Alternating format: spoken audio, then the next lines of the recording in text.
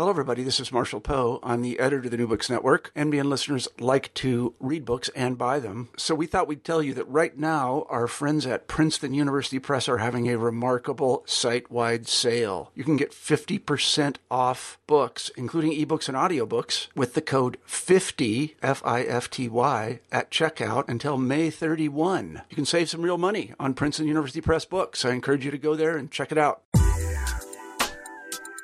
Hi there, I'm Carla Nappi, and this is New Books in Science, Technology, and Society. Welcome, and thanks very much for joining us.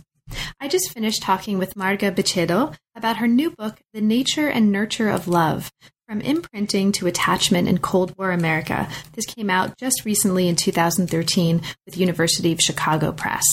Now, as you'll hear over the course of our conversation, this is a book that's going to be of interest to anybody who cares about love, monkeys, robots, geese, mothers, children, relationships, society, and their intertwined histories. It really does touch very broadly on so many, not only historical, but also contemporary debates and ways of understanding the place of the individual in a family, in society, in the world, and how other people have in various ways at various periods, but particularly here in the context of the period between World War II and the 1970s, thought about how to prove or support ideas about the relationships between mothers and children, instincts and behavior, love and behavior with respect to different forms of evidence. So Marga's book looks at the emergence and development of scientific ideas of the emotional needs of children and of its relationship to the idea of mother love in the U.S. in this period from World War II to the 1970s. It's an extensive interview, so I won't talk too much about it here. You'll hear it in the course of our conversation to come. But I will say it's a really fascinating and very fine-grained analysis, not just of the larger social issues at stake that frame these scientific debates, but also of the ways that the dialogue and the debates about these issues played out on the ground. It's fascinating. It was a total pleasure to talk with Marga about it, and I hope you enjoy the book and also the conversation. We're here today to talk with Marga Bichedo about her new book, The Nature and Nurture of Love, From Imprinting to Attachment in Cold War America.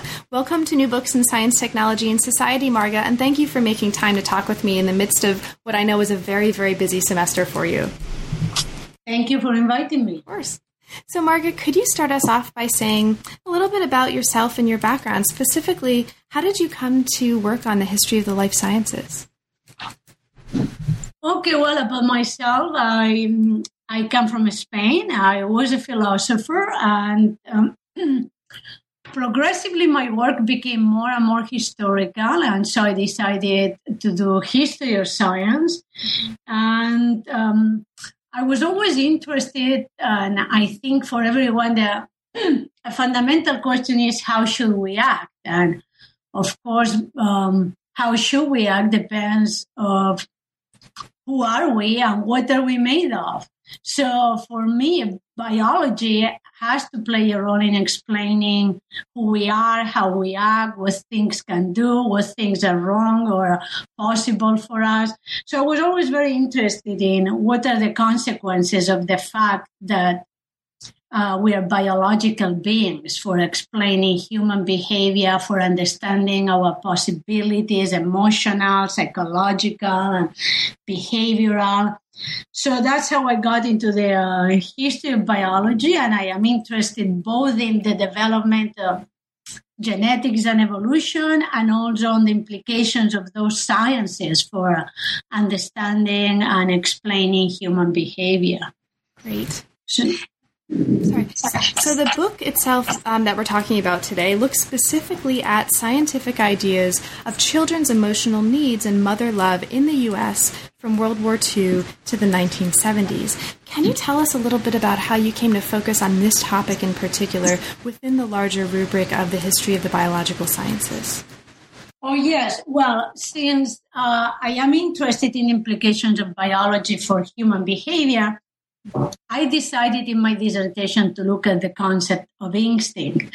Now, so the idea that well, there is a natural foundation, or there are drives or instincts. The word has changed over history, or evolutionary stable strategies is a more modern term. But basically the idea that biology or our evolutionary history has constructed us in such a way that we are more likely, or perhaps even determined, to act in certain ways rather than others. Now, when you look at the concept of instinct, the mother of all instincts, so to speak, is the maternal instinct. I mean, if there is one behavior that we think is really natural, is the love of parents for children, and even more specifically of mothers for their children. So I actually started, and my dissertation is on the maternal instinct. So scientific views about maternal instincts from Darwin to the present. But as soon as I started the project, I realized that there was a big ambiguity in the way that the word mother love is used, because mother love may mean the love of mothers for their children, or the love of children for their mothers. I mean, we use the concept in both senses. And they are not the same thing. It may be perfectly the case that mothers love their children dearly, but children don't really need or care about their mother's feelings, or the other way around. So I realized there were two things to untangle there, and I wrote my dissertation on the concept of the maternal instinct, and that's a forthcoming book one day, hopefully soon. But then when I wrote this, my first book, I took some material from that dissertation and from that research, but I focused exclusively on the other understanding of mother love. I mean, specifically the question, why or how have we come to believe that maternal love and care is essential, in fact, determinant for the way children develop? Because this idea, it's not only academic. I'm sure if you watch television, I'm a big fan of procedurals. Anyone from Law and Order to Criminal Minds to you name it, I'll watch them all. But I'm sure you had the experience of sooner or later when they talk about the past of a criminal, a sociopath, a psychopath. Sooner or later we see that something went wrong in his or her childhood. Mostly it's he, because, most of the criminals we encounter in movies are males. But sooner or later you see that there was a separation from the mother abandoned the child. So, I was intrigued about how did we come to have this belief, because although it may be perfectly natural, it may be perfectly accepted. One of the goals of philosophical inquiry and historical inquiry is sort of to probe ideas which we take as a given. So I, didn't start trying to question the need for mother love. Of all people you meet in this world, I completely adore my mother, and I'm thoroughly attached to her. But even ideas that we take as granted, I like to question or probe them. And this is one that for me was very curious. Is it really the case that we have evidence supporting this, or is it one of these ideas that we take as granted and we go on with it? And that's what led me to think about, what is the science, or what is the scientific evidence behind this quite widespread idea that children really, really need not only, affection in general, and not only care from their families, but they need specifically maternal care, and even more specifically mother love, which are two different things. Great. Marga, thank you. You've already said a little bit about the transformation between dissertation and book, that this actually started out as part of the dissertation that then became a different kind of object in the course of its becoming a book manuscript, and then the book really wonderful book, actually I should mention, that we're talking about today. Were there any other aspects of that process of transforming this from one form to another that were notable for you, that were especially surprising, or that you'd like to mention for listeners? Well, for those attempting to follow the same path of going from dissertation to book, I mean, the first surprising thing is how long it takes to do that. I mean, you finish the dissertation, and even when you are happy with it, or your mentors say, oh, it's good, you can publish it next year. Well, it turns out it takes a few more years to do that, in part because of you may not use all the material, but also, in my case, that was part of the issue, that I only used part of the research and a few of the chapters that I had written in my dissertation. But another, I think, question that we all confront is that, well, you want to write what you have to say in a way that not only addresses some philosophical or historical or academic issues, however important they might be, but you also tell it in a way that you construct a story that has a beginning, a middle, and an end, and that it's not a fictional story, but it's a narrative that can bring a reader into it. And so I think that, at least for novel authors like me, it's a process that takes some time, just thinking about the construction of the narrative.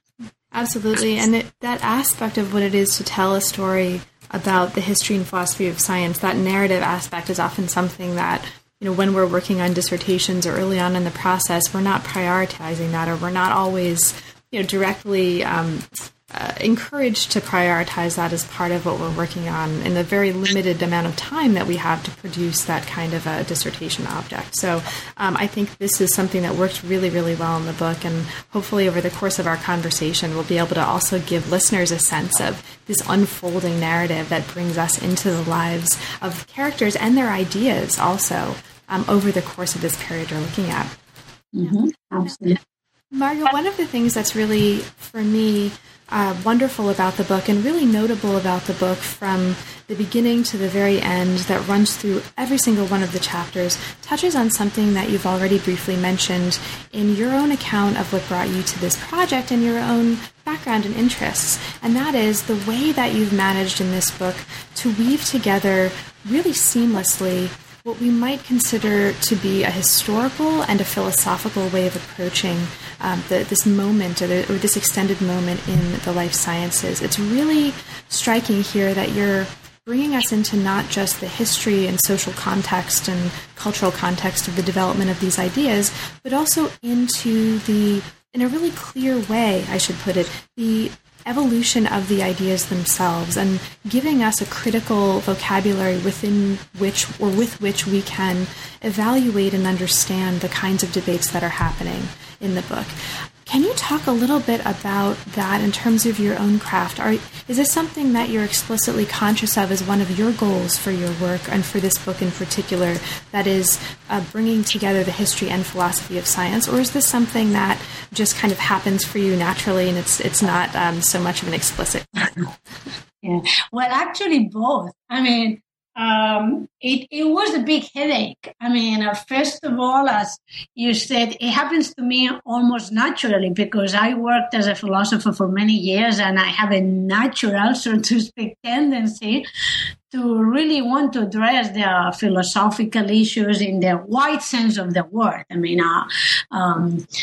But at the same time, I was very conscious that the way that history of science has been written lately is not by a mix in the two. It's also not by, because one thing that is obvious in philosophy, people also pass judgment, to put it clearly. Philosophers not only try to untangle a problem and see what are the different assumptions under a position, but they also try to assess whether the position is right or wrong. That's a goal of philosophical analysis. But in history, that's a no-no. In part because we think, okay, if you try to do that, you're never going to understand your historical actors and the way that the science was done in a specific period, and you will approach them from a presentist perspective, meaning from the beliefs that we accept today and somehow impose those beliefs upon them. And of course, that's a big concern. So I always try to ask myself, well, am I being fair to my actors? I mean, am I really recognizing that they worked at least 50 years ago and they were not aware of some of the things that I know now that biology and history has discovered now, but they weren't aware of those results. So, I mean, for me, that was a constant struggle. I want my book to be historically accurate and historically make a valuable contribution to the history, but at the same time, both because of my philosophical inclinations, but also because I've come to realize that, okay, when the history takes us to the present, why not? I mean, why should historians censor ourselves? I mean, after all, we are writing a history that illuminates these issues. And in fact, what we come to believe about those issues depends on that history. So why should we write a history and then sort of say, okay, and now that's the history and that's it? Mm-hmm. There may be people who want to do that, and that's a perfectly, wonderful way of doing history. But if you happen to be a person who says, okay, my particular historical analysis has led me to believe that there is no support for some of these ideas, or there is support for some ideas more than for others, why couldn't I go on and sort of, on the basis of that historical analysis, which I hope stands on its own, but at the same time reflect on what that historical analysis tells us about our current beliefs? And so very consciously, but after a very painful process, I did come to the conclusion that, okay, if a little bit interweave through the history, but also more explicitly at the end, I was going to draw what I thought were the conclusions for current scientific beliefs and research. So, great. So let's get into it, because not only are you, for listeners who haven't yet had a chance to read it, not only are you interweaving these, what really feel here to be in your analysis, not, incompatible or different approaches into the story, you're also telling a great story. And that story is populated by robots and monkeys and geese and wasps and all kinds of really interesting people. So let's get to the story. You open with an anecdote from Steven Spielberg's AI, in which this really demonstrates to us and opens the kind of issue, or the importance of an issue that'll continue to run through the whole book, and that is a vision in which emotions are central to what it means to be a human being, and the capacity to love is central to being human. And the book is going to go on to show that this is a historical development. It wasn't always necessarily like that, and we ought not take that for granted as always and necessarily existing as something that characterizes our society. So the book is going to do this by exploring a series of questions. How did we come to hold these views about the centrality of the emotions and the role of motherly love in determining an individual's emotional development? What social and scientific conditions made it possible for this notion of mother love to emerge, and what research supported this vision? So you take us into different ways that scientists negotiated different forms of evidence, and we'll get to that. And finally, what are the consequences of these ideas socially, personally, emotionally, culturally, for children and for mothers? This is an important part of the story. Now, the book does this, or explores these questions, by arguing that during the period between World War II and the 1970s, many prominent researchers from various fields established a view that linked the emotions integrally with the self, and established a view, consequently, that a mother's love or mother love, more broadly, as you pointed out the difference between those two notions early in this conversation, mother love determines the emotional development of an individual. Okay, so I just threw all that out there to set the stage for listeners so that they know kind of where we're going. Okay, now there's a central figure to this story, and this is a British psychoanalyst and psychiatrist named John Bowlby. His ethological theory of attachment was really, really influential to this story, and he becomes really influential in the context of psychological theories of the 20th century. So without further ado, can you introduce Bowlby for us? What do we need to know about him? Who is he, so that we can understand the role that he goes on to play in this story? Sure. John Bowlby was a British psychoanalyst and psychiatrist. He was from a very wealthy and sort of noble family. So this is all important. This little bit of bio information about him to see that from very early on he has very high status socially and also scientifically in the British community. And Bowlby very soon after, after the Second World War, was in charge of a study that was being funded by the World Health Organization to look into what do children need to develop into emotionally healthy individuals.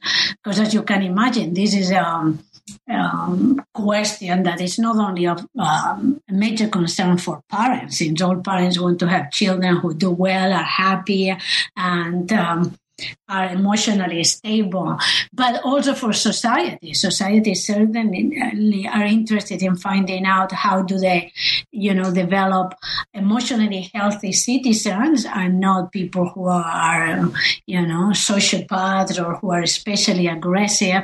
And in a century which had witnessed two tremendous world wars, this was a major concern after World War II. So the World Health Organization gives this task to Bowlby, and that's also very important to understand the impact and the role of Bowlby, because from very early on, when he starts his research on what eventually would become his attachment theory, he's doing so backed up by a major international research organization. And in fact, his first results come out as a publication of the WHO, the World Health Organization. And this is important to understand the impact of those results, because they don't come only from one scientist. They come from one prestigious scientist backed or as presented by a major international organization that is putting these views as not only the views of Bowlby, but the views that Bowlby has collected and from many different labs and researchers all over the world.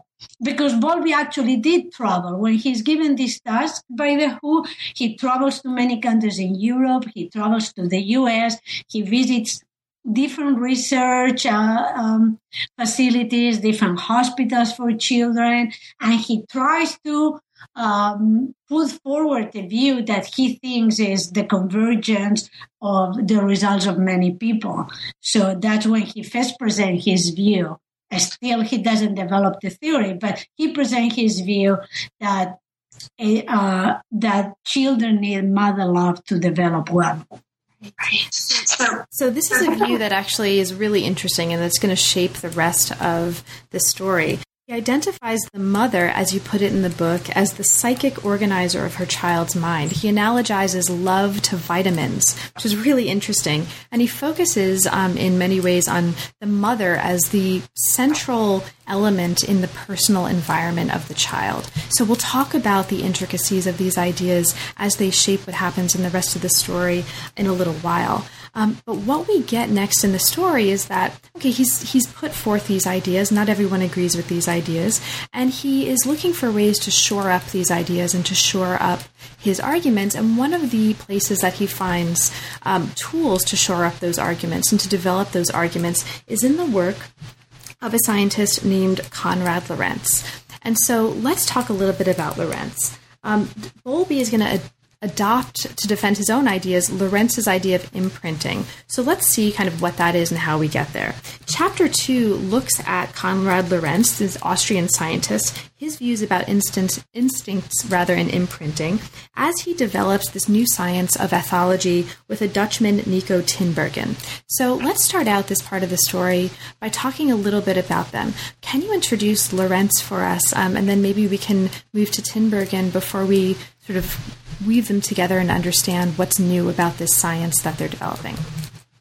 Sure. Lorenz is an Austrian scholar, also from a very wealthy family who lives in Altenburg and grows up. From his early childhood, he was very interested in animals. He observed them around his mansion in the outskirts of Vienna. And he eventually tries to put his personal interest into animals, into observing animals, develop it into a science, as you said, with his friend and collaborator, Nico Tinbergen. And it is important to know that plenty of other people have done research on animal behavior. But for Lorenz and then later for Tinbergen, the main goal is to institute really a different scientific field whose goal will be to study instincts, because instincts, they took it to be the central explanatory concept for social behavior. So their goal was to take the instinct and have it as the basis of what they call the biological study of behavior. So, Marco, what is an instinct for them? I think this is worth talking about a little bit, because this is a term that comes up in our casual conversation all the time nowadays, but they're using it in a very particular way. And Lorenz in particular is putting forward this idea of an instinct and supporting it with very interesting kinds of models that differentiate the nature of his idea from the kinds of ideas that other people in other associated fields might be putting forth based on different kinds of evidence.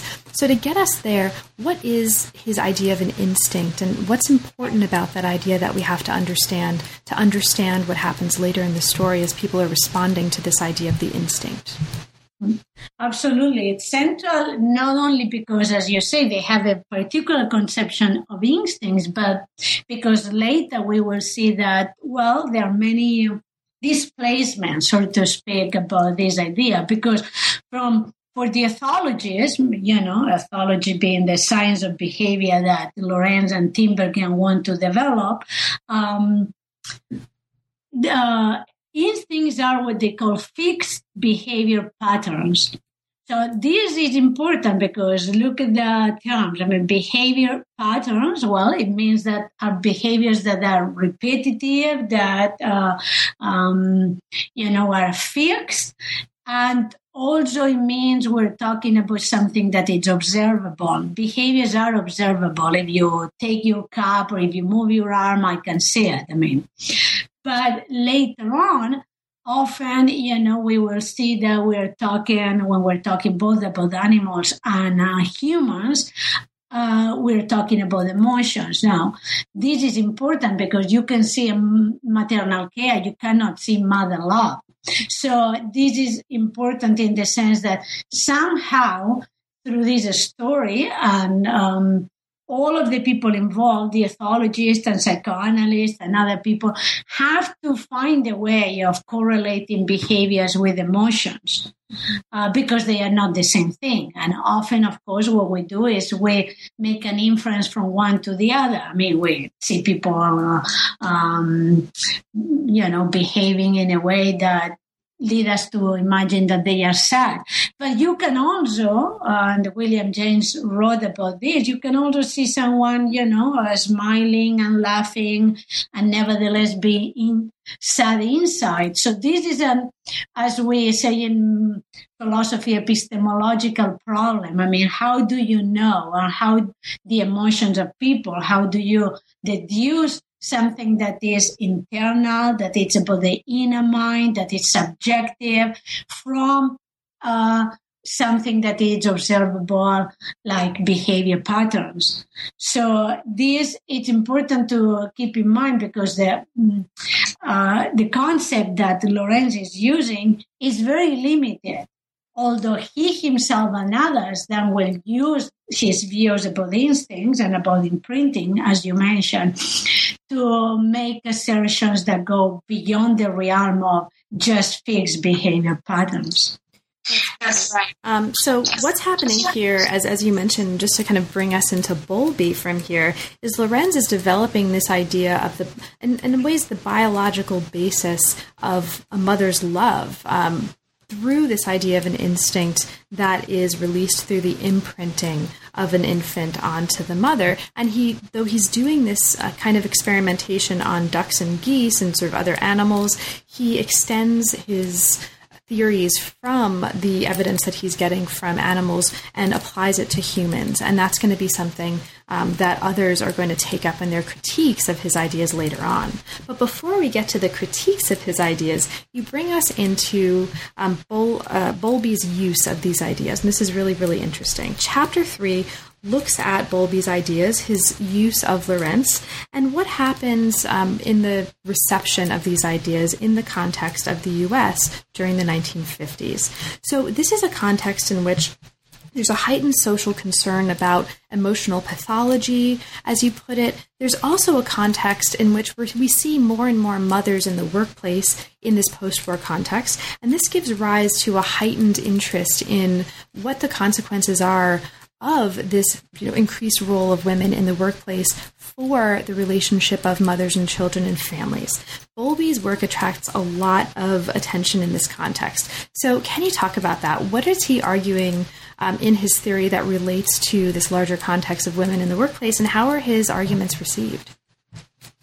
Okay, sure. I mean, most historiography and other historical accounts have focused on the reception of Bowlby in Britain for obvious reasons, because he was British and he is. But what I want to argue here and in this chapter is that Bowlby's ideas have a big impact also in the U.S., in part because his ideas sometimes, without even referring to him by name, and sort of extrapolated or used or recycled by other figures, and and sometimes also because of the social context, but there is a confluence of factors that lead to really provide very good reception for Bowlby's ideas. And mainly, as you say, there is the heightened concern about mothers wanting to stay in the workplace. I mean, because as you know, during World War II, many women were called, and even including a large proportion of mothers of young children are called into the workplace. And when the men return from the war, they are asked, or they are not needed as much in the workplace. And there is, a concern about what will be the impact for their children of mothers staying, working outside the home.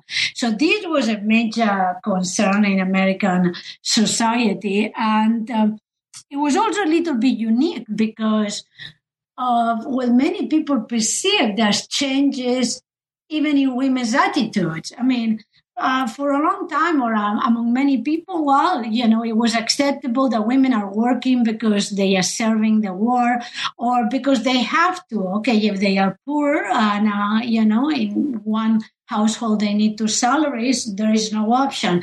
But what's interesting about the context of after World War II in the US in the 50s, is that there are many middle-class families where women are saying, no, we want to work because we like working, and because outside the home, they were always working in the home. But that also, gives a lot of uneasiness because, what is that change in women's attitude going to do to their children? I mean, are children going to feel rejected? Are children going to be abandoned because they may have childcare but not mother love? And that's why I say it's important to see that Bowlby and later supporters of attachment theory, they are not only talking about care. I mean, because care, to a certain extent, you can find a good substitute, or you can find some other family member, or you can have mothers who provide a very good care. But still, for attachment theories, is not only, is the mother or the mother substitute, or whether it is an aunt or a grandmother or a babysitter, providing the care that the child needs, the behavior that the child needs, but it's also the mother doing it with the right feelings. And that's why working outside the home is also so problematic, because in a sense it signals that, maybe the mother, at least for some hours a day, is happy doing something else. And this, by itself, for many of these authors, could have a detrimental effect on the emotional life of children, which is, quite interesting in my opinion. And also, and I won't ask you to talk about this because this is a different kind of question that's appropriate for a different kind of interview, but I'll just signal that listeners who might be interested in the contemporary debates right now and discussions about work, the combination of work and motherhood and its consequences for understanding women and children and families will find much of interest in this book in terms of a different historical context. But I'm not going to ask you about that contemporary resonances right now. Okay, so we see that Bowlby is arguing through his work that the mother should stay home with the babies instead of relying on childcare, and he does this on the basis of sort of claiming authority from biology in support of his ideas. And he's doing this by invoking the work of Lorenz that we just talked about on imprinting and instinct. Okay, so that brings us to the close of the first part of the book so that we understand sort of where we are with Bowlby and with in terms of the landscape of these ideas. So he puts forth these ideas, but of course, in the context of the sciences of the time, there are challenges to these ideas. And part 2 looks at the criticism that's leveled at Bowlby's ideas, at Lorenz, and in general at this biologizing of human emotions, and specifically at the idea of Bowlby's idea of the role of mother love in an infant's development. Now, all of the criticisms most of the criticisms that you describe in this second part of the book emphasize the importance of environment, they emphasize historical contingency, and they emphasize individual experience in critiquing Bowlby's views. So let's talk about some of those briefly. The 4th chapter focuses in and looks at objections raised specifically by comparative psychologists. Now, one of the most important figures in this chapter is a guy named Daniel Lehrman. He is rejecting the notion of instincts as developed by Lorenz and Bowlby, and he's doing it in really interesting ways. So can you talk a little bit about this? Who's Lehrman? What are his critiques? And in what way are those important for understanding more generally the way that comparative psychologists are responding to extending and critiquing these ideas? Absolutely. And if I may, before I go into Lehrman, if I may say so myself, I want to point out that actually, I think a major contribution of my book is recovering this history of criticisms, because the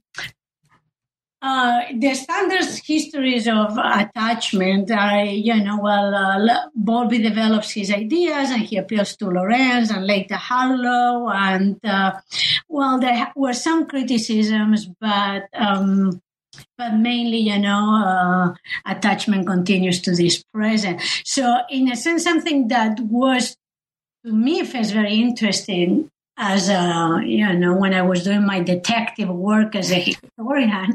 And then for the story is to realize that even at the time that Bowlby is putting his ideas forward, there is a huge history of criticism that we haven't heard about. In part is because some of the people later on went to do other things. In part is because although Lehrman is well known in the history of biology, he is not well known as a critic or as someone whose ideas has relevance for this debate. So some of the figures that I examine in the second part of the book, as you say, which is the one challenging the whole enterprise of explaining human behavior, including human emotions and specifically mother love, explaining them through the framework of instincts, are people that have not been well known as part of the critical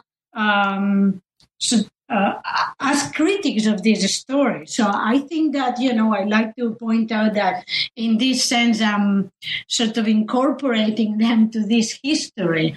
And what is very interesting about Lehrman is that, many things, but Lehrman is a student of animal behavior, a brilliant student who, even before he finished his PhD, although he was already an older student, he publishes a paper in 1953, which to this day is the major paper seen and even to this day studied as the major criticism, overall criticism to Konrad Lorenz and in general ethology's attempt to explain human behavior by appealing to instincts.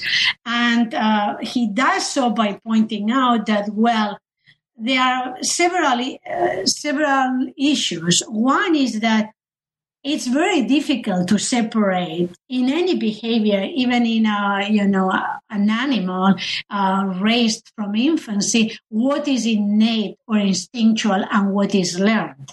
I mean, for example, the standard procedure and the one that Lorenz defended was deprivation experiments. I mean, experiments where you raise an animal without an input and you see whether that makes a difference in the development. But Lehrman, in my opinion, rightly points out that you have isolated the animal from one input, but you don't know which other inputs or environmental influences are significant to explain the development of that behavior. So he rejects, and many people later did too, deprivation experiments as the vehicle to make this separation.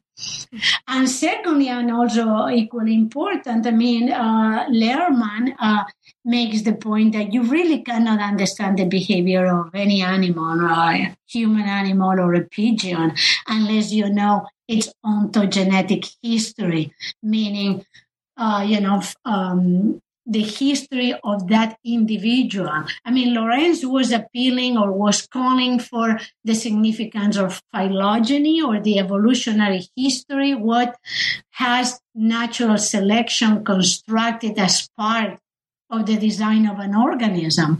And Lehrman, who is thoroughly Darwinian and also a student of animal behavior, it realizes that that's very important. But at the same time, he says, okay, there is our phylogenetic history. There is also our ontogenetic history, which is the history of the individual animal. And he says both are important to understand the final result, so to speak. I mean, when you're trying to understand the behavior of an individual, you need to know both histories.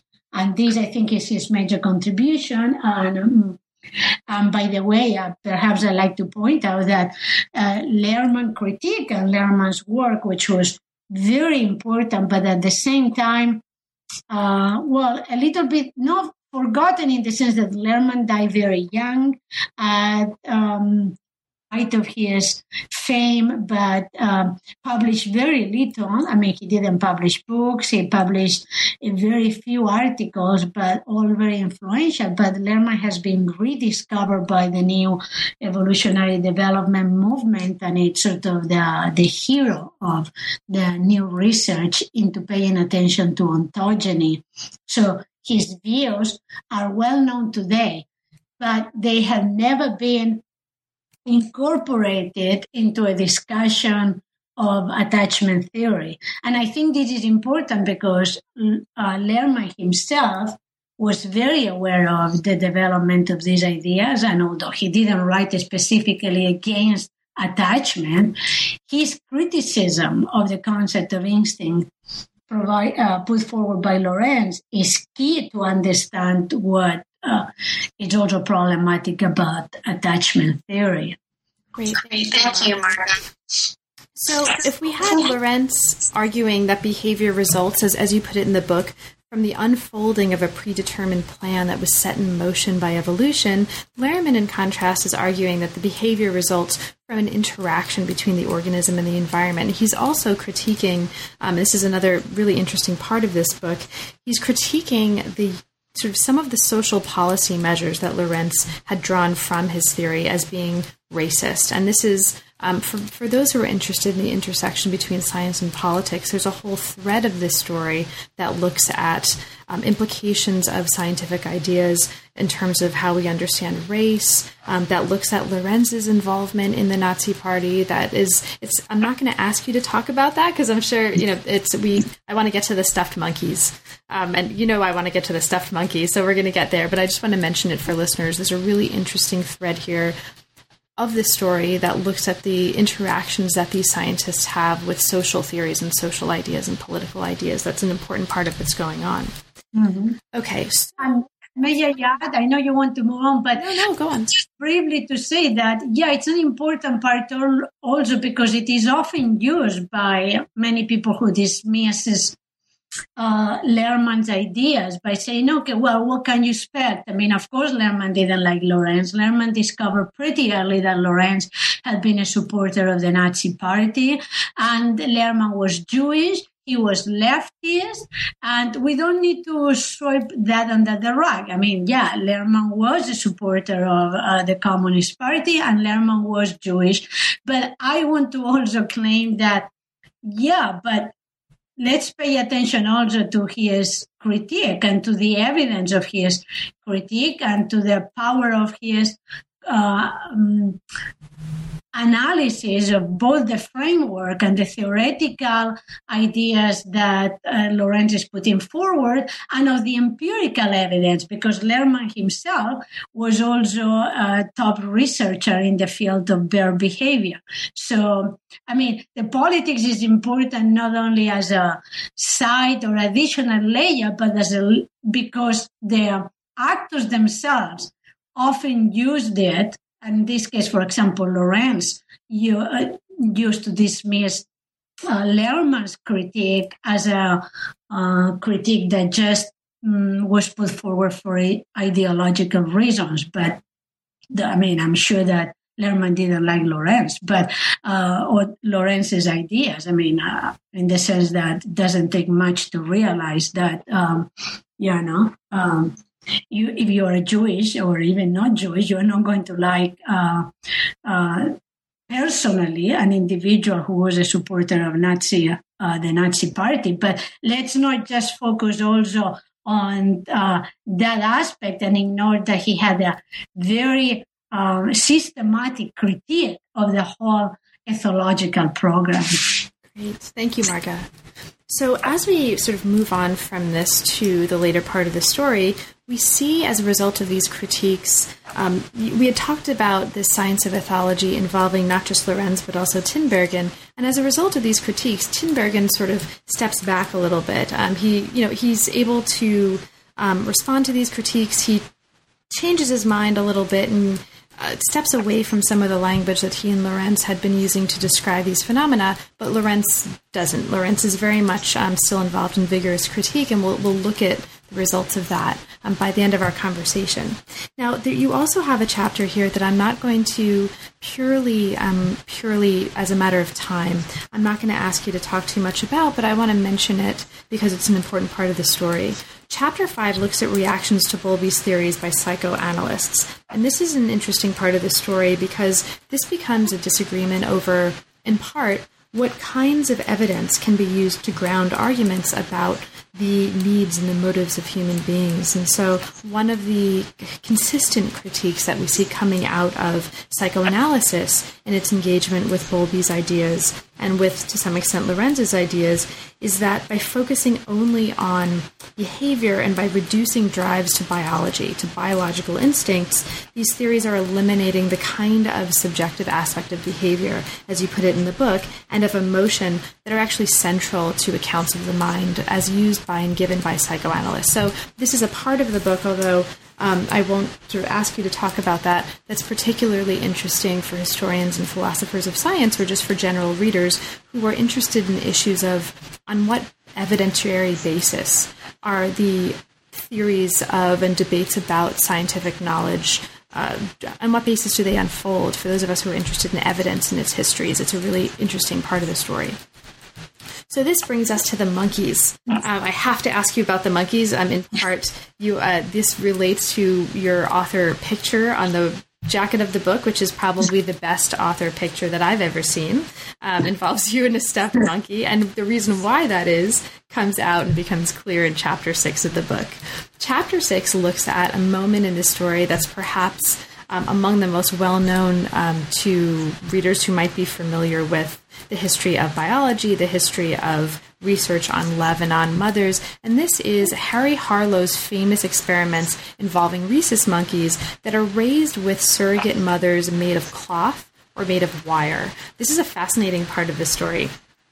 Can you talk a little bit about, for listeners who are not familiar with these experiments, what's going on here in these experiments?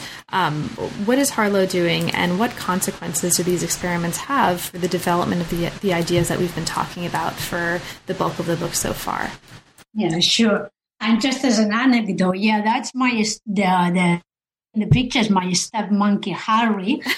Obviously named after Harry Harlow, which I got as a present after I wrote about Harry Harlow. So that's why, he's there in the picture with me. But Harry Harlow is the key part of the story, because even to this day, and if you open a lot of textbooks in psychology and certainly many of the histories of attachment theory, they present as Bowlby providing a synthesis of ethology and psychoanalysis and putting forward this idea of the ethological theory of attachment behavior, but theoretical idea or framework to understand children's need for mother love, which is supported by experimental research. And the major experimental research that attachment theorists appeal to is the work of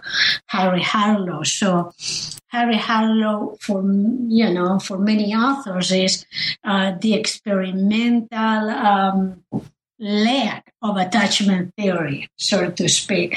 And, when I looked at these experiments, I realized that this is a very complicated story. And really, in a humble way, I like to say that to this day, I wake up thinking about these experiments and, in a sense, realizing that there is even further complexities that I didn't address in this chapter, because the experiments are very simple, but the ramifications and are complex, and also the history of the experiments, which is what I analyze and what I do different from other accounts, are complex. So basically, briefly, Harry Harlow raised some rhesus monkeys were what he called substitutes for mothers, which were basically two dolls.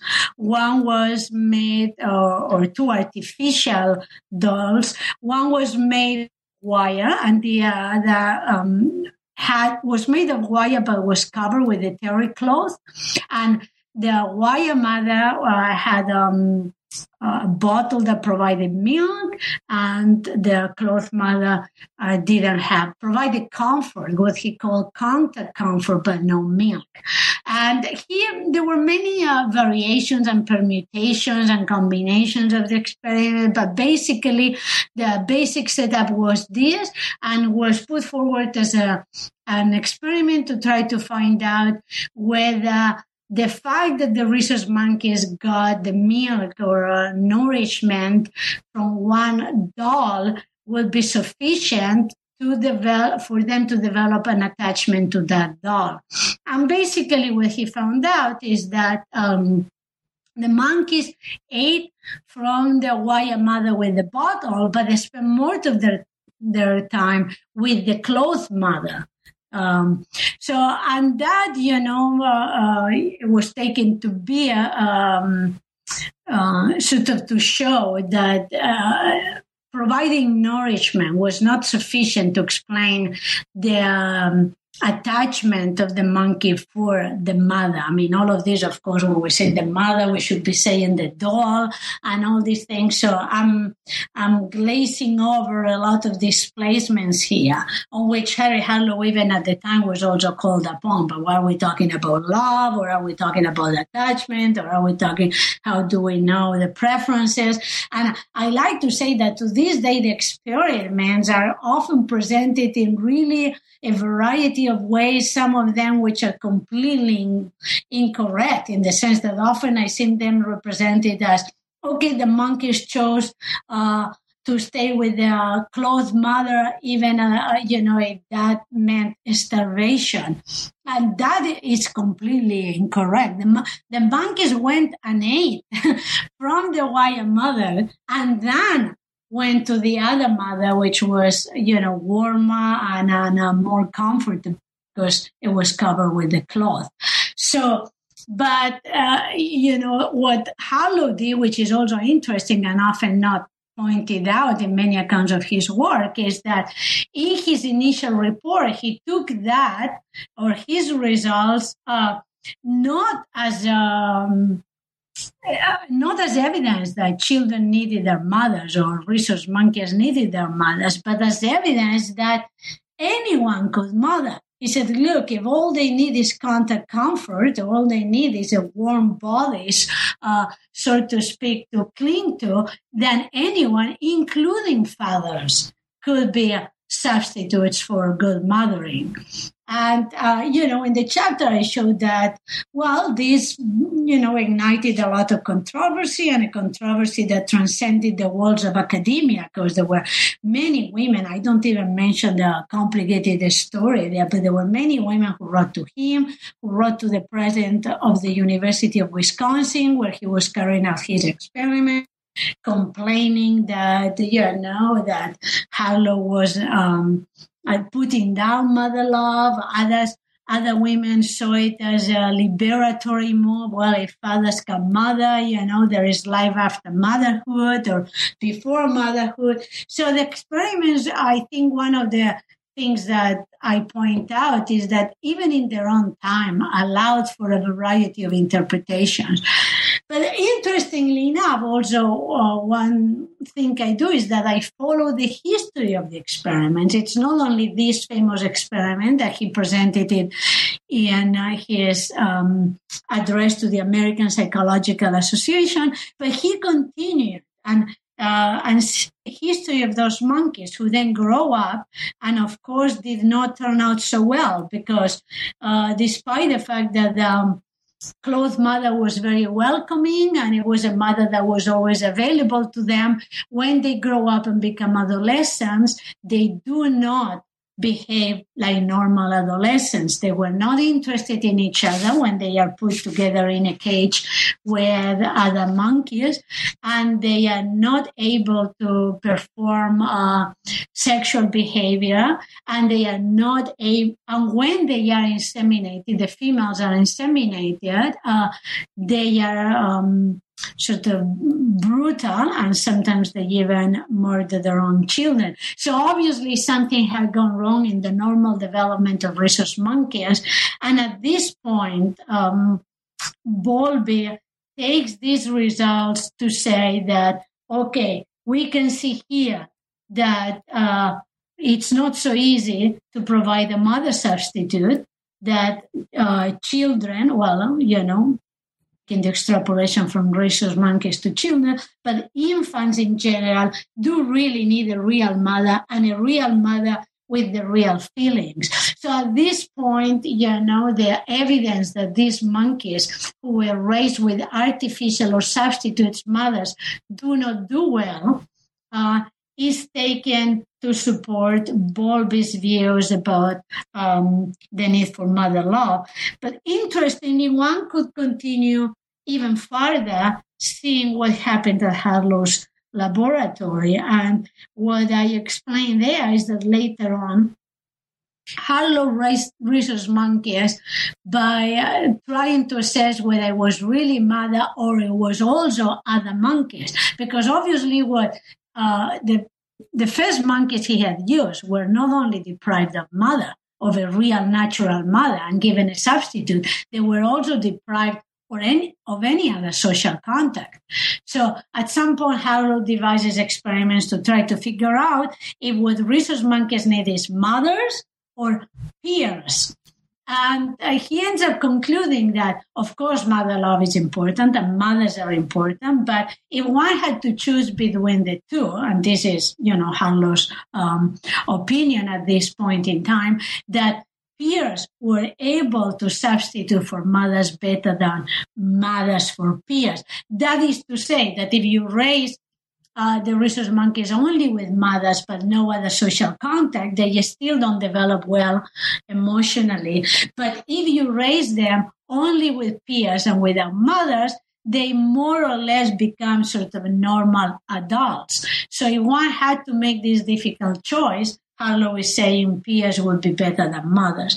But nevertheless, later on, he developed further research and experiments to, I cover this very briefly in the book, but to make the case that he and his research team, that, well, there are different affectional systems, and what infants need or individuals need, it's not only one, but that they are, the relationship of the infants to the mother, the relationship of the infant to the father, the infant to other peers, and that all these systems and their integration is necessary for the normal emotional development of an individual. Thank you so much, Marga. So this is actually bringing us to, toward the end of our interview. I would love to keep you for another 3 hours to talk about this. There's a lot more in the book we could talk about for another 2 hours. What I'll do instead is I'll just mention for listeners, rather than asking you to talk about it so that I don't keep you for the entire day, that there is a third part of the book. And so after we are brought into this really fascinating story of uses and critiques of these ideas, we come back to Bowlby and Lorentz. And you have 2 chapters here at the end of the book that are really interesting, very fine-grained, and really quite fascinating accounts of the ways that Bowlby's relationship with another scientist, Mary Ainsworth, who's doing work on infants in Uganda and in Baltimore, is actually used to shore up his own or support for his own theory and the nature of their relationship, which is really interesting. You also look at the ways that, despite this sharp criticism, Bowlby and Lorentz continue to support each other. And you look at the sort of the nature of that support and the consequences of that for the development of their arguments. And so there are other really interesting parts of this story that we don't have a chance to talk about in detail, but that I want to signal for listeners as a way of sort of closing this narrative and bringing us to a conclusion. Now, in the conclusion, you do a couple of really interesting things here. One of the things that you do is to look at some key factors that explain the success of attachment theory in the face of widespread criticism. Another thing that you do, and I want to ask you if you could speak to this just as the last question before we conclude with the concluding questions, because you did mention it at the beginning of the interview, and that is you reflect here on what this historical account says about the value of the theory that you're looking at. So I wonder if you wanted to say just a little bit about that before we move on. Yes, actually, this is the part where, as I said, it was I had many doubts, but I decided to take the plunge and to take a leap and say, okay, all you read before was my historical interpretation, but let me say, what do I think that this history tells us for the current standing of attachment research? And I come out and very bluntly, as you know, if you read the book, say that, well, I think that the evidence in support of attachment theory is really not that strong, because many of the criticisms that I analyze in part 2, that is the challenges presented by a variety of members of the scientific community, but mainly represented the challenges of Daniel Lehrman, the challenges of Anna Freud, the challenges also provided by the complexity of Harry Harlow's experiments with rhesus monkeys, have not been addressed at all by attachment theorists, who continue today appealing to the large framework of Bowlby and claiming that biology lends it authority. But as I say, well, the biology involved here, the concept of imprinting, the concept of instinct, were very criticized. And Harry Harlow, at the very least, tells a complicated story that cannot support simplistic views about the need for mother love. And at worst, it really doesn't support Bowlby's views at all.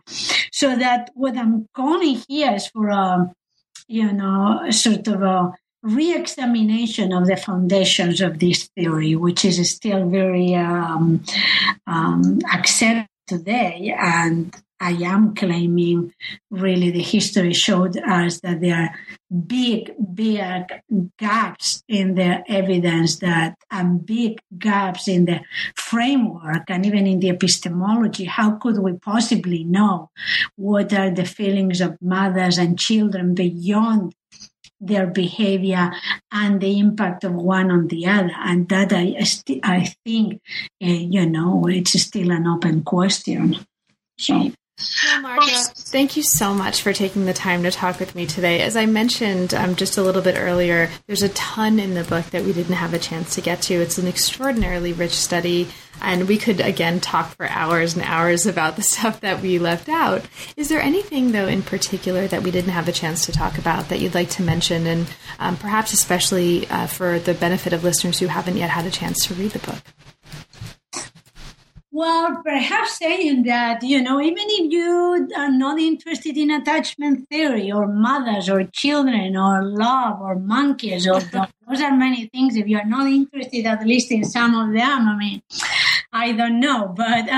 But even if you're not interested in the specifics, I think these stories of larger significance to wider trends that I see in the field of explaining behavior and emotions, because it's really a part of a larger turn towards biologizing sentiments and towards, using merely biology to explain human social behavior and emotions. This is something that I think we need to look into. Not because I think biology doesn't play a role, because often when you question this, they say, but do you question evolution or do you question the significance of our biological makeup? Not at all. Of course, we're biological beings, and I'm a thorough convinced Darwinian.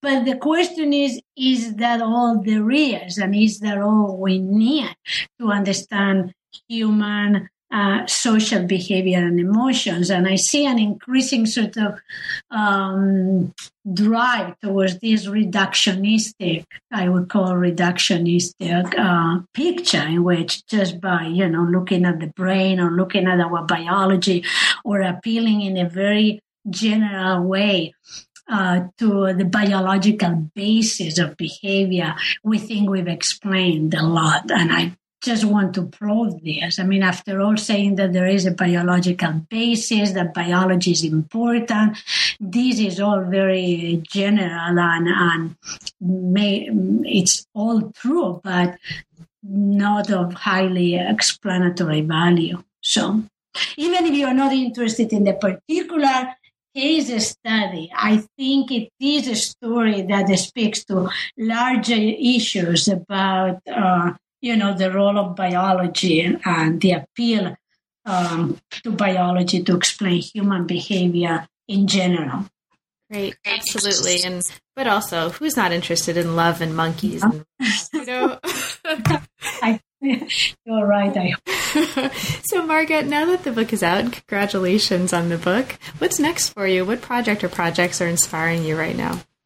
Well, as you can imagine, because of what I said at the beginning, I left and finished the other part of the story about mother love. So I will complete my studies, the book, a monograph on ideas about maternal instincts from Darwin to the present, which, you may think has a lot of overlap with the story of Bowlby, but it doesn't. I mean, I do claim that Bowlby's views have ideas about our conception of maternal instincts, but the history of what people thought from Darwin, William James, and both I start with Darwin and William James as major biologists and psychologists, but the story of what scientists and society has thought about maternal instinct is much wider, and that's a second book project. And the third book project, which I hope to finish soon, is a history of views about autism. Because, it may seem unrelated, but it's not, in the sense that when autism was first identified as a separate condition in 1943 by Leo Kanner, very soon, in the context of all the ideas about mother love that I have explored in the book that we are discussing, very soon autism is considered to be a consequence of the absence of mother love. I mean, if there is no mother love, children retreat into autistic walls. So it is, the ideas we've discussed here had a major impact in literally conceptualizing autism, and I am writing a book that looks, and in fact, for example, Nico Tinbergen, about whom we've spoken or just mentioned in the conversation today, was even one of the major figures defending this view, which is a story not many people know. But when he got his Nobel Prize in 1973, he didn't speak about instincts. He talked about autism. So, it's a story that was tangential to my current book, but it's a story of great importance and significance today because, as you know, the rates of autism diagnosis are going up. So I hope to finish soon this history of autism from its identification in the 1940s to the present. Wow. So I'll look forward to talking with you about that one too, as soon as it's out. That's a fabulous project. Thank you, Marga. It's really been a pleasure, and thanks for taking the time. Thank you very much for the invitation, and it's been really a pleasure discussing this with you. You've been listening to New Books in Science, Technology, and Society. Thanks very much for joining us, and we'll see you again next time.